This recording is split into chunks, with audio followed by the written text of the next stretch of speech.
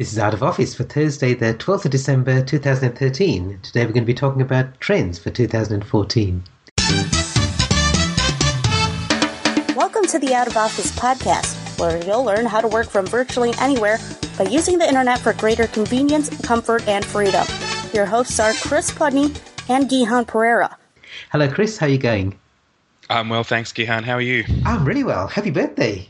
Yeah, it's almost my birthday. We're not going to divulge exactly when it is or exactly how old Well, I am. I can tell you, sensitive about those kinds of things. You can tell people when it is, even if it's not how old you are. Okay. Yeah, all right. It's tomorrow. Send your presents. That's right. And you're the same age as I am, which is 25. That's right. I've caught you up. Yes. So, look, it's close to Christmas as well. So do you have this tradition of making sure that your family gives you birthday presents and Christmas presents? Yeah, I do.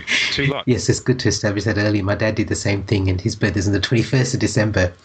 Today we're going to be talking about what's coming up next year, because this is our last episode for the year, and we're going to be talking about some of the out-of-office trends that we're seeing for 2014. And some of these things we've talked about throughout 2013, but they're growing even more in 2014. So we're going to talk about some of the trends that affect out-of-office workers and the offices that they work in and the offices that they don't work in as well. So it's the organizations that they work with. So we're going to talk about them in a number of different areas, and this is a little bit unstructured, but we thought to add a little bit of structure to this, let's look at some of the typical activities and the day-to-day operations that workers do, and look at how they apply in the out-of-office workplace and how things, typically technology things, are helping and facilitating those things in 2014.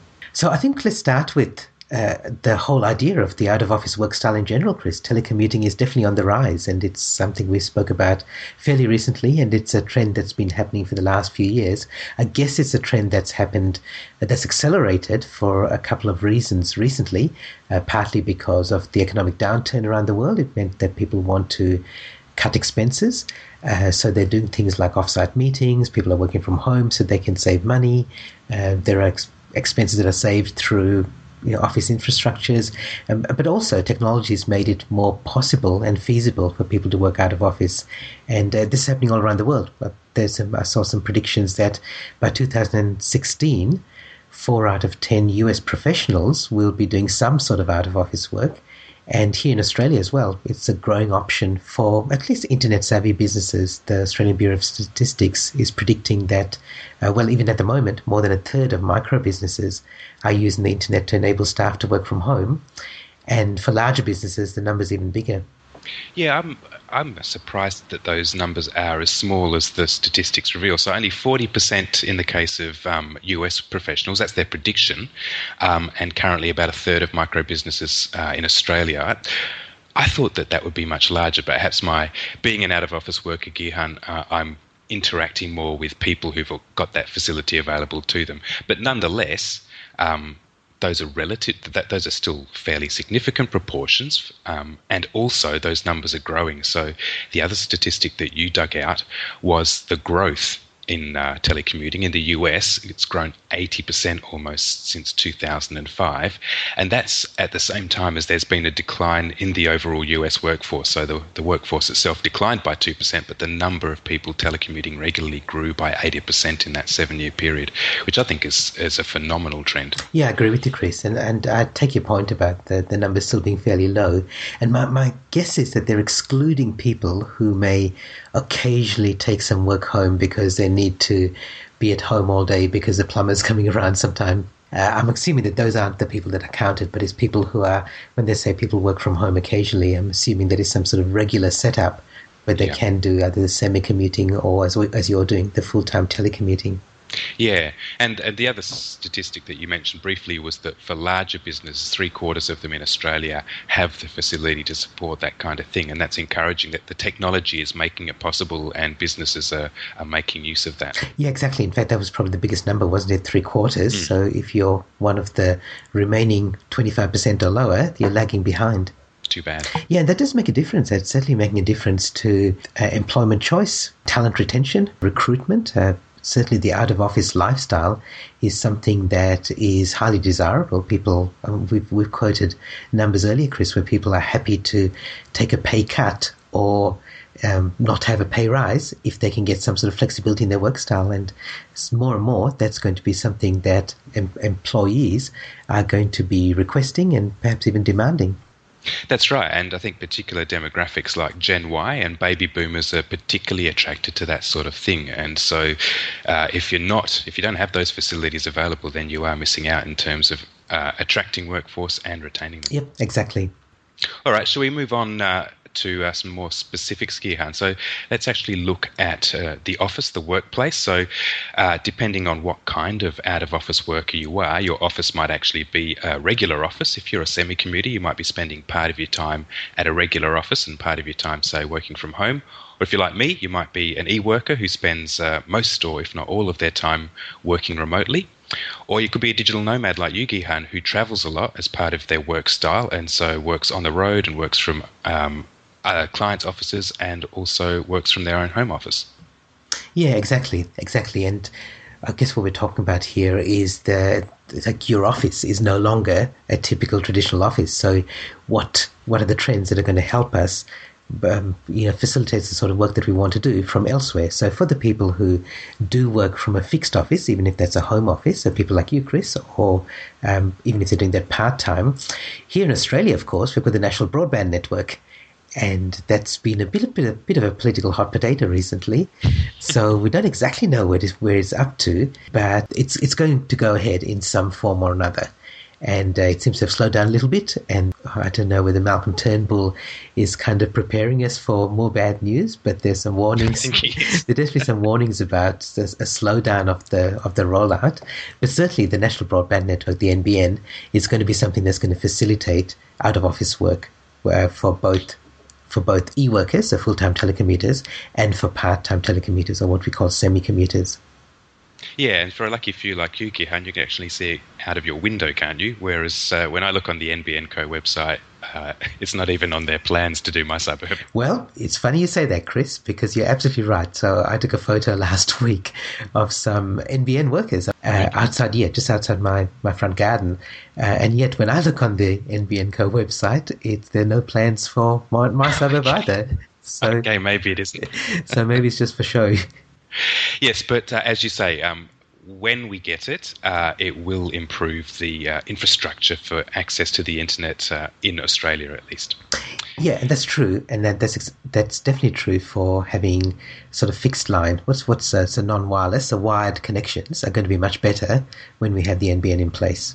Switching over to wireless connection, Gihan. So recently, focusing not just on Australia, but focusing on Perth, in the central CBD, they've rolled out one of these new municipal free wireless plans. So they've got a Wi-Fi network that covers much of the central business district in Perth, so you can hook into that wireless network for free and get access to the internet. Yeah, that's right. And that is... The way it's been set up is mostly for casual users rather than people who are going to sit themselves in a park for the whole day and do their daily work. However, if you want to be a digital nomad and you want to spend some time in a cafe somewhere or in a park within the city of Perth, you can do that now. That certainly helps us as digital nomads. Yeah, and as you say, it's the first in Australia, but there are many more cities around the world that are taking these kinds of initiatives, and so digital nomads around the world will have access to these kinds of free municipal services. If you don't have that, then you have to rely on things like your mobile broadband, and that can be expensive. If you're on the road, you'll have a particular plan, and it's easy, I find, not just with my mobile, but also with my home plan, to go over my quota. So what can we do about that, Gihan? Yeah, look, I think the telcos are certainly becoming more aware of that, and they are providing more generous data plans. Like mine is, I think, 3 gigabytes a month, which is sufficient for me as a digital nomad to be able to use my data plan when I'm out on the road, because that's not my whole download, of course. When I'm in my home office, that's when I'll be doing most of my work. But the 3 gigabytes gives me enough. The real catch is when you go over, you get charged per megabyte, and that can be very expensive, or they'll slow down your plan. And I'm noticing now some telcos, Optus in particular, and there's Live Connected, which is one of the mobile providers that uses Optus, introduced early this year a sliding plan. And I heard somebody say that it's even available here. And initially, it was only in Sydney, Chris, but I heard here that Optus is doing that now as well. I'm not sure about that. I haven't found anything to verify that. But the idea is that you sign up to a plan, and if you spend more than that plan, they will automatically push you up into the next plan for that month. They give you the best of both worlds. So if you only go over by a tiny amount, then they'll charge you the tiny overcharge fee. But if you go over by more than the extra $10 that it would cost you to go into the next plan up, they'll push you up into the next plan just for that month. And then at the end of the month, you go back into your lower plan. So it seems like they're being very customer friendly that way, and that's a very positive step. Yeah. So that avoids those exorbitant per megabyte fees. Whereas I have a pay-as-you-go plan, so I pay for those exorbitant per megabyte fees up front. Yeah, right. And so the other Office trend that's worth mentioning, Gihan, and that is bring your own device, BYOD, or as our friend in banking calls it, bring your own disaster. And this is a trend that Gartner chose as their number one trend in their annual report on technology trends. And a statistic that buoys that is that in Australia, we love tablets. So 7 million people use a tablet. So that's a third of the population who are regular users of tablet devices. And we don't just want to use them at home. We want to use them at work. So we want to bring them into work, and we want to use them as out-of-office workers as well. The flip side of that is the headache that BYOD can cause for IT departments. They're typically very conservative. They want to lock things down and control devices. So BYOD has been a bit of a management challenge for IT departments, but it is nevertheless a growing trend and one that they need to accommodate. So let's move on to the actual workflow. So we talked about the office itself, but within your office, which might be a home office or somewhere outside a traditional office, how do you manage things? And the big thing, of course, and we've talked about this as the biggest facilitator for the out-of-office work style, Chris, is, of course, the cloud. The fact that you can now store your data, your applications, everything that you need is available on the internet, which means that you don't need to copy files across to your individual devices. And this comes into two areas. There's the personal cloud and the shared cloud. So personal cloud is the idea that you've got your information available to you from multiple devices, from your computer, your tablet, your phone. All your private information is available. And the Apple devices are particularly good at this. And in fact, they're particularly designed for that. So you can have your music collection available from your phone, from your iPhone, your iPad, and your Mac. But they're not so good at the shared data, having data in a shared cloud, whereas the Google infrastructure is set up very much for that. They facilitate sharing much better. So things like Google Drive, which we use to share documents when we're working on a podcast episode together, Chris, it's in your private Google Drive, but you've got the ability to share that with me. And both of those things are very important for out-of-office workers. The personal cloud more so that you can be mobile, and I guess this applies more to semi-commuters and digital nomads. But the shared cloud applies to all out-of-office workers, because it means that we've all got access to documents, to software, to applications from wherever we are, which means that we don't need to go into the office anymore to get access to the files that we need. That's right, Gihan. One of the central principles that we have in our book is that, I think it's, to quote it, it's as much as is practical, use the cloud for collaboration.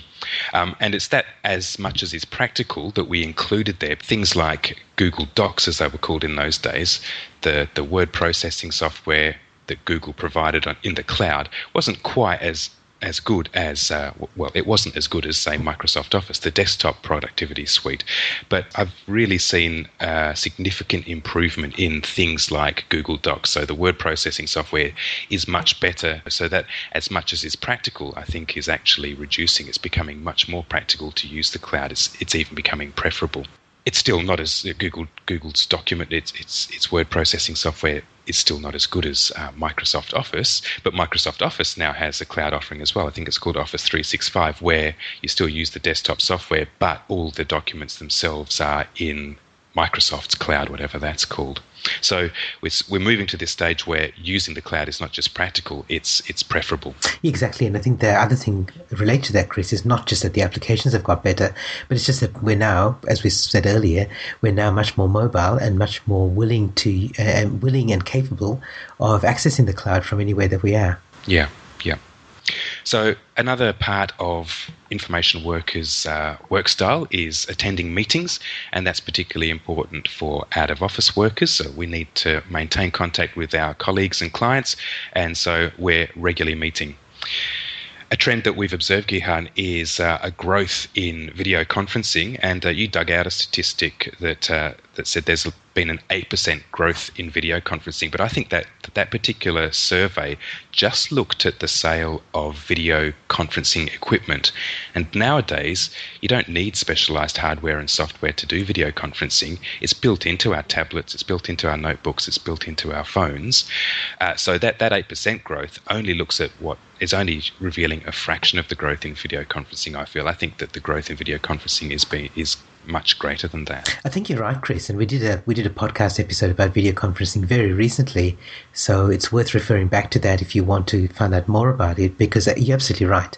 So we're not just talking about sales of video conferencing hardware and software, but we're talking about people actually doing things like just pulling out their phone and making a video phone call, or just informally setting up a Google Hangout, which they can do with the equipment that they've already got.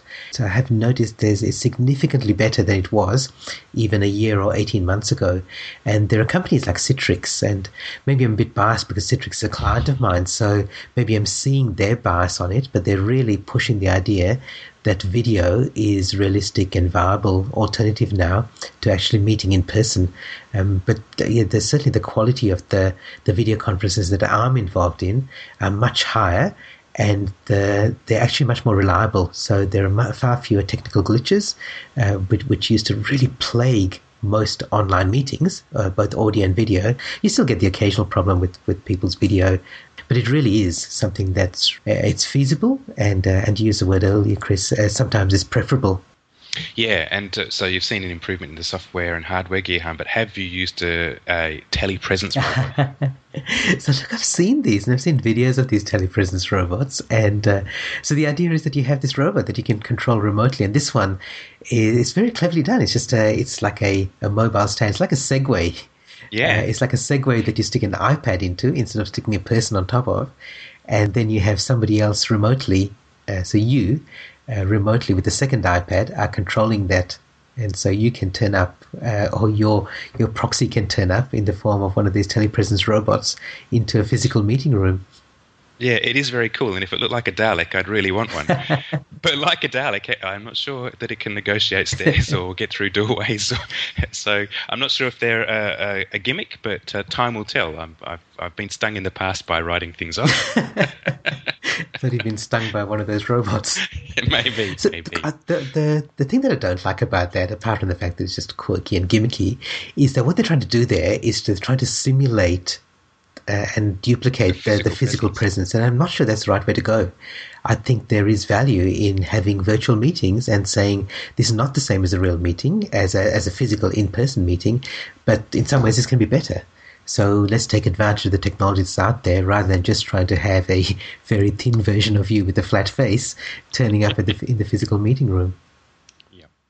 So getting back to the technology itself, there is still, I think, a mindset that's holding video conferencing back. And I think, Gihan, you've talked about the adoption of technologies as going through 4 phases, where it's impractical, then it becomes feasible, then it becomes attractive, and then preferable.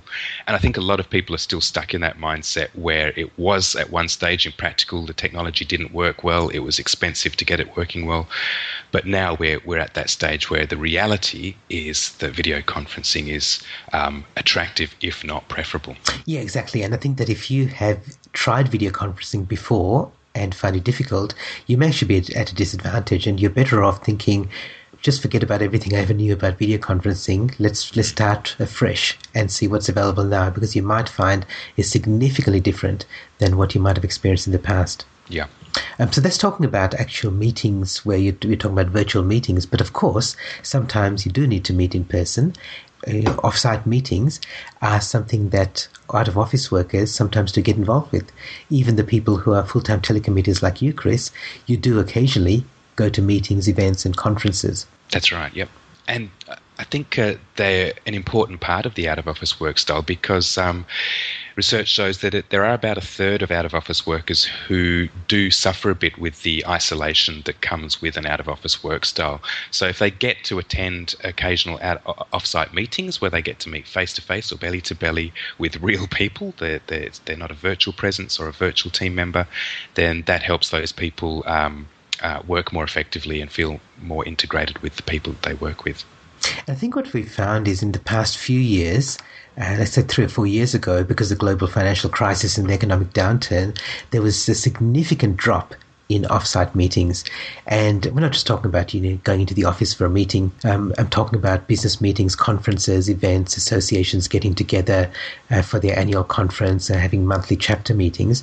There was a significant drop-off, and it was due to the expense. And organizations, rightly or wrongly, would see that this was an expense that they could cut.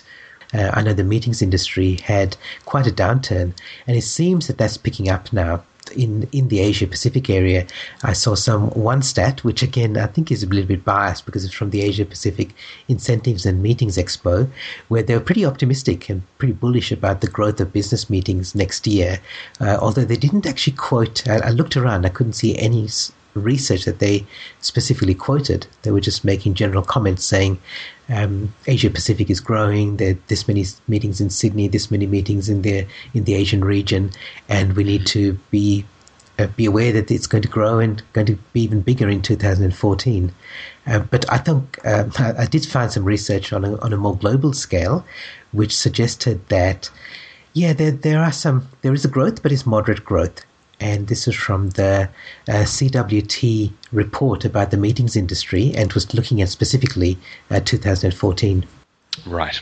And Gihan, do you think that moderation in growth has been affected by the fact that video conferencing is now much more feasible? It's attractive even. Do you think that that's eating?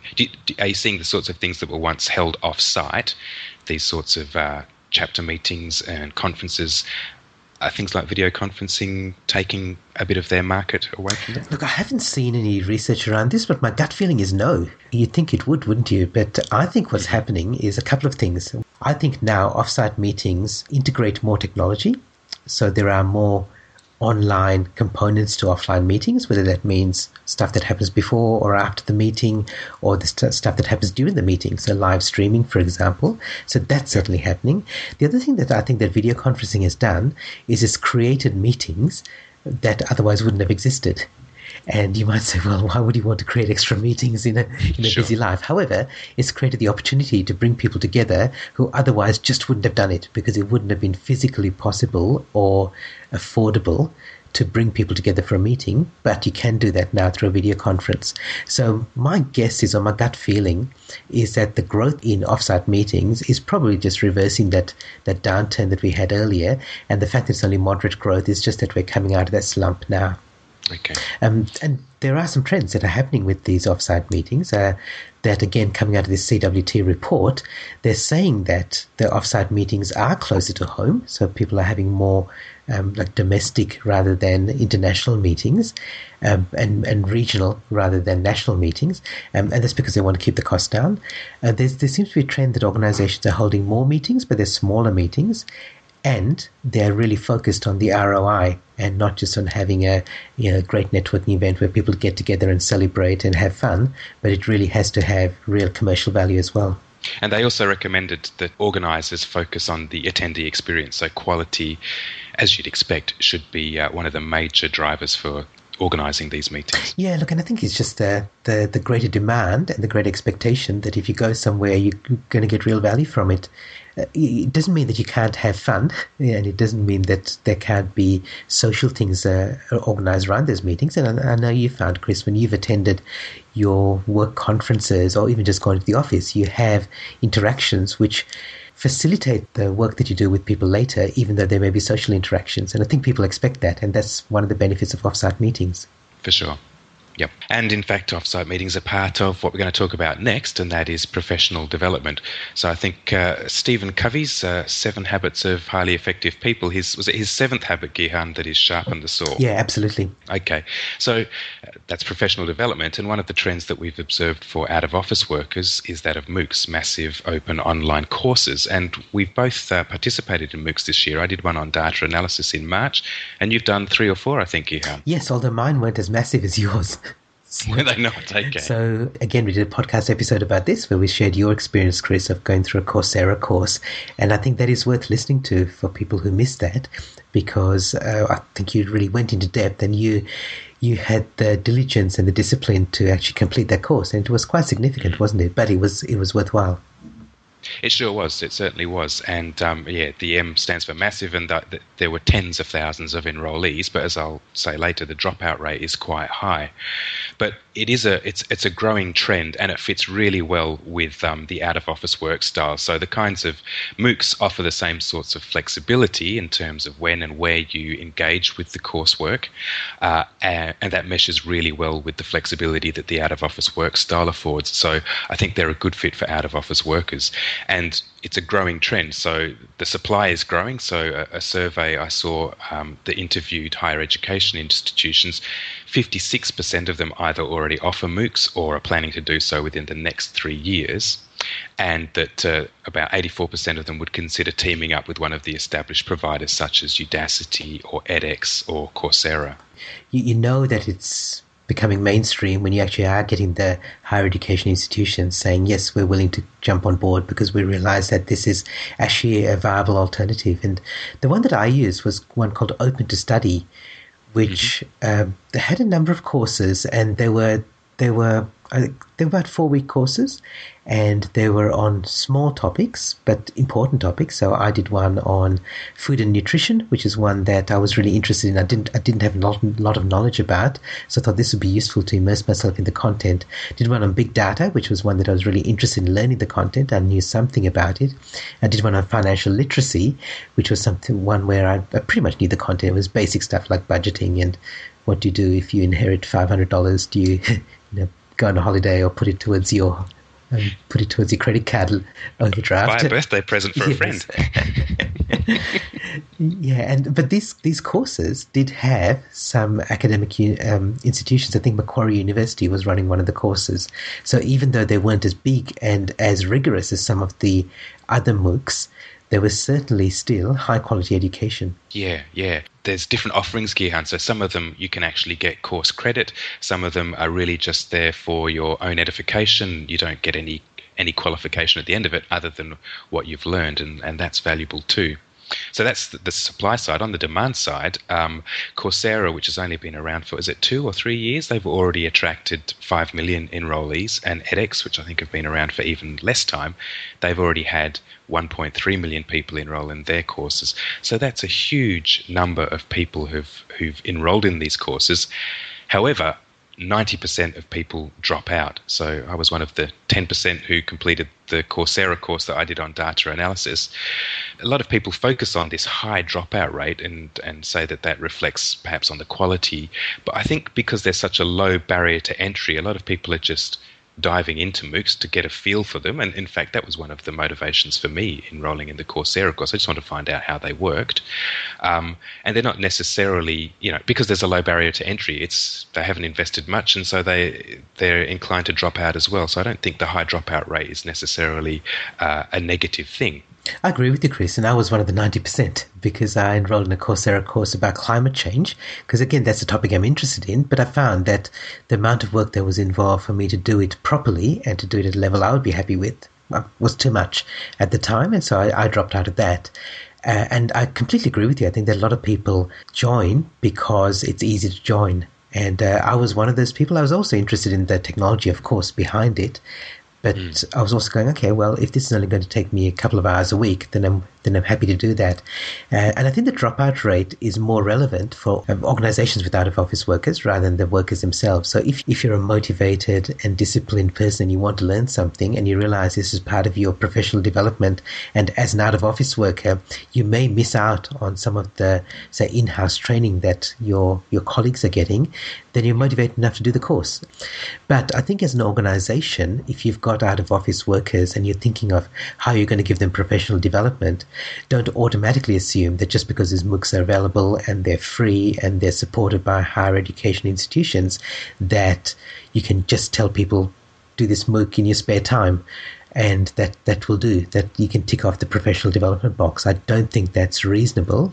You just have to understand that just like your in-office workers who are going to go to training courses and spend time away from work doing that, and then have follow-up mentoring to make sure that learning is embedded in the workplace, you have to assume that your out-of-office workers are also going to need that level of support and time and resources available. Yeah, okay. And I think when that is, this bears out another statistic I saw. So a survey of higher education leaders, 3/4 of them rated the learning outcomes as equal to or superior to face-to-face learning. So I didn't dive into the report to get the nitty-gritty of that, but that was a really interesting statistic. And I found the course that I completed because I was motivated. I really wanted to learn this stuff, data analysis. I certainly rated what I learned from that course as being of high quality. So that's one data point. Yeah, and that's good though, Chris. I'm not surprised that the number's so high, because the technology and the way the course is set up is very, very good now. And there's no reason why you can't get the same level of learning from that course material than you would if you're in an in-person course. And, Coursera, again, I really encourage anyone who's thinking about professional development for out-of-office workers to listen to that episode that we did a few months ago, Chris, about MOOCs and the experience that you had, because you talked about the fact that most of the things that were available to you in an in-person course were available in the online version as well, like having tutorials, having forums where people could ask questions. In fact, some of them were done better than you would get in an in-person course. That's right. Okay, Gihan, so that's it. That's our trends for 2014. And we'll be keeping an eye on these and other technologies that support out-of-office work throughout next year, and reporting to our listeners in a regular podcast as well. Yeah, and again, I'd encourage, I've said this a couple of times already during this podcast, and I'd encourage you to go back through the podcast episodes that we've done in 2013, because many of the things that we've talked about are, because they're trends, they're not something that's brand new on the surface except for the telepresence robot. But there are things that we've talked about, like video conferencing, online courses, telecommuting, the rise of telecommuting. They're all things that we have covered. BYOD is another topic that we covered in 2013, and we covered those in depth. So please go back and listen to our past podcast episodes at our website, which is outofofficebook.com. Great. So yes, it's the Christmas season, Gihan, and I couldn't think of a better present for a fellow out-of-office worker than a copy of the Out-of-Office book, either in e-book form or in physical form. I think we have a few physical copies left. Yes, and I've just realised what I'm going to give you for your birthday. I've got one already. Damn. I've read it already. You wrote it. Yes, absolutely right. So you can get them, and you can get them, particularly the ebook version, you can get at outofofficebook.com. We've got unlimited copies, so please buy copies for all your friends. And I think we've only got a couple of the physical copies left, Chris. So if you want, it's now a collector's edition. It is. Well, Gihan, thanks very much. It remains to wish you and our listeners all the best for Christmas and the holiday season, and we'll be back in 2014. Yeah, and best wishes from me as well.